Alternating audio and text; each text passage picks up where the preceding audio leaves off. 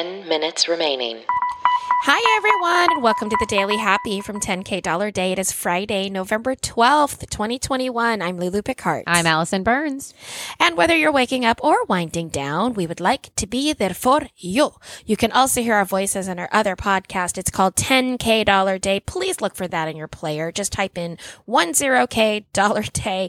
But this is the 10-minute Daily Happy. That's right. And all this week, we're featuring rentalcars.com. So if you're looking to get back out there and get on the road, especially this holiday season, please look at 10kdollarday.com/rentalcars. They are part of booking.com, which we also love, and they work with all the major car suppliers, securing the lowest rates. So check them out. Okay. Allison? Yes? I'm gonna talk about something that is not on your radar to talk about at all today. Okay. Everyone's going to be like, what just happened to this podcast? Is this an educational podcast? But Okay. I went to the symphony this last weekend, and it was the first time that I'd been in quite a long time to see like an orchestra or anything like that. And I went to school at my college was really classical music based. So Right. we learned lots of rules. Okay. It was very, very, it was old school, right? So like if you were a singer, you had to stand in the crook of the piano. Your hand would never rest on the piano. You stood a very certain way. If you're a pianist, you were told to sit a certain way. If you went to an orchestra concert, you never clapped between movements. You only clapped at the end. Like there was a lot of etiquette, Yeah. you know? Yeah. And I went to this concert at Palm Beach Symphony. It was really great. Their orchestra is phenomenal. First of all, if you find yourself near Miami, you might as well go try to find it. Yeah. And there was a little bit of like, I felt something happened that I was not trained to expect at the symphony. Okay. And I felt myself get real snobby about it. Oh. And then I had to like check myself. You know what I mean? Like, okay. I say all the time that I want arts to be open to everybody, that I want people who are not comfortable yet being in a symphony venue to come in. And then I sit there and I judge people for not knowing these random rules. Okay. Like, calm down, right? Yeah. So I just wanted to bring up some questions and answers that people might have about a symphony concert. I love that because I have never, the only thing I went to, which I don't think it is, was it the symphony, the one we went to in New York with our friend Vanessa Ray? No, love. We didn't see symphony. But we there was sat outside. there was like classical music. Yeah, okay. We watched we watched a rebroadcast of an opera on a screen sitting outside. Opera. Okay, that's as close as I've ever gotten to a symphony. So if that's not close. We were sitting outside the Met when we watched it. It was pretty great. There you go. So that's as close Okay. as I've gotten. So maybe these will apply to me. Okay, perfect. I love it. So I'm just going to ask you what you know. You know what I mean? I'm going to ask you things about what you know.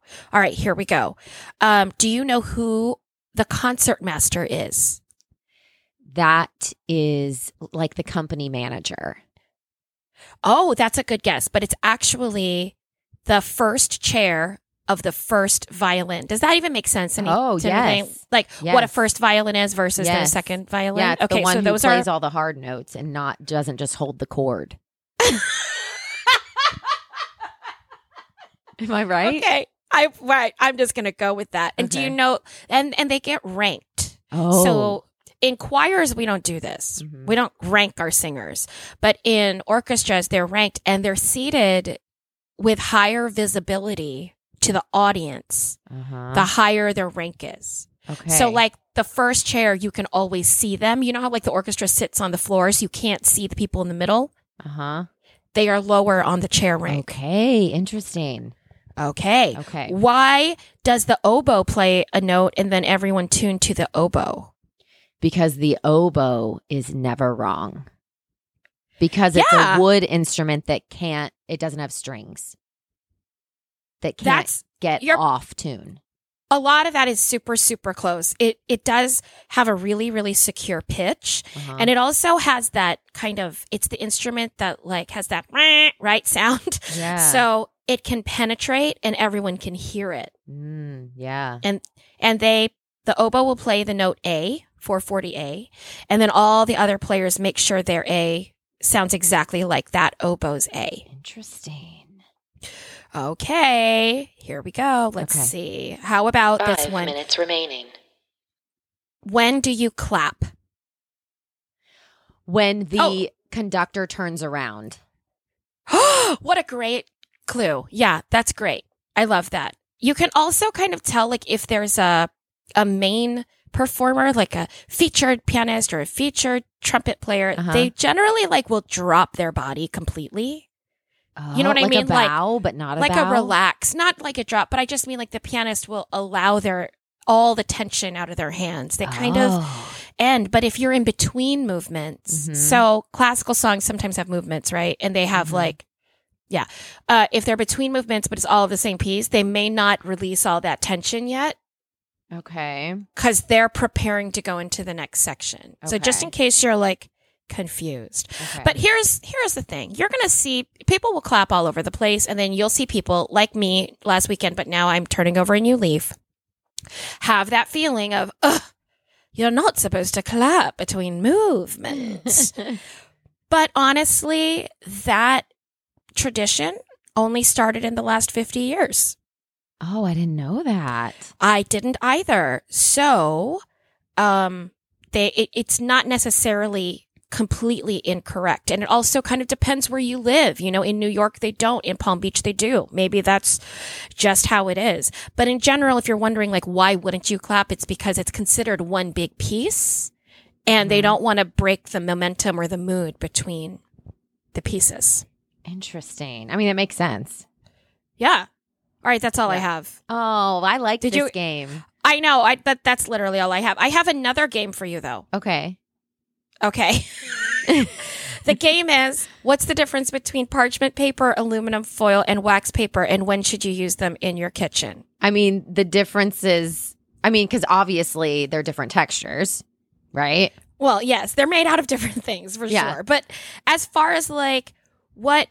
So like parchment paper is used so that things don't stick. So if you're if you're making something sticky with like a dough or like cookies or balls of cheese, stuff like that. Balls of cheese, yes. Yes, aluminum foil helps with the heating process. So if you cover something, it's also a cleanup thing. So you can put it in the bottom of something. It will while you're cooking, and it won't burn. But you can also put it over top, and it keeps heat in. Yeah. So it's great for that. And then what was the third one? Wax paper. Oh, wax paper. I'm loving this. Go ahead. Oh, see, wax paper, this is tricky. I think wax paper, it's like parchment paper, but it's waxy, has a waxy film to it. 2 minutes remaining. That might be something that you use if you're like rolling the dough, not necessarily cooking. I don't think you cook with it.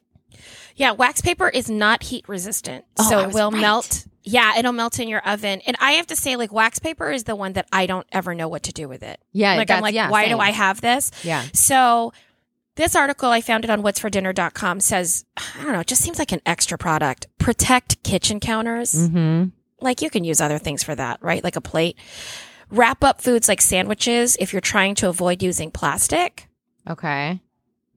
Because it's paper treated with wax. But I like that. But can you just throw that away? Can you just throw away wax paper and is it recyclable?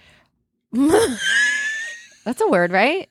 It was, but it was just great. Well, because I got tripped up by it. I was like, is that a word? I don't know. It says you can cover foods that'll splatter in the microwave because it will not melt in the microwave. That's interesting. It sounds extra though, right? Yeah, it sounds like an unnecessary. And then this is their last tip, and it still doesn't make me want to buy wax paper. Place a sheet under a bowl if you're sifting flour. Any flour that spills over the edge of the bowl can easily be poured back in. Okay. Not a need in my life. No, I don't ever cook that hard. Yeah, I don't ever cook that hard. 30 seconds remaining. I cook that hard. Have you ever made foil packets with your aluminum foil and roasted things in them or baked them? I've done sheet pans. You can make little packets with the foil. Oh, I didn't know that. And then I always, like, if I make Hannah, like, something for lunch that needs to stay warm, 10, then I will put that in her lunchbox wrapped in foil. 7, 6, to keep 5, the heat in. 4, Yeah. You're 3, such a good mom. 2, You don't need wax 1. paper.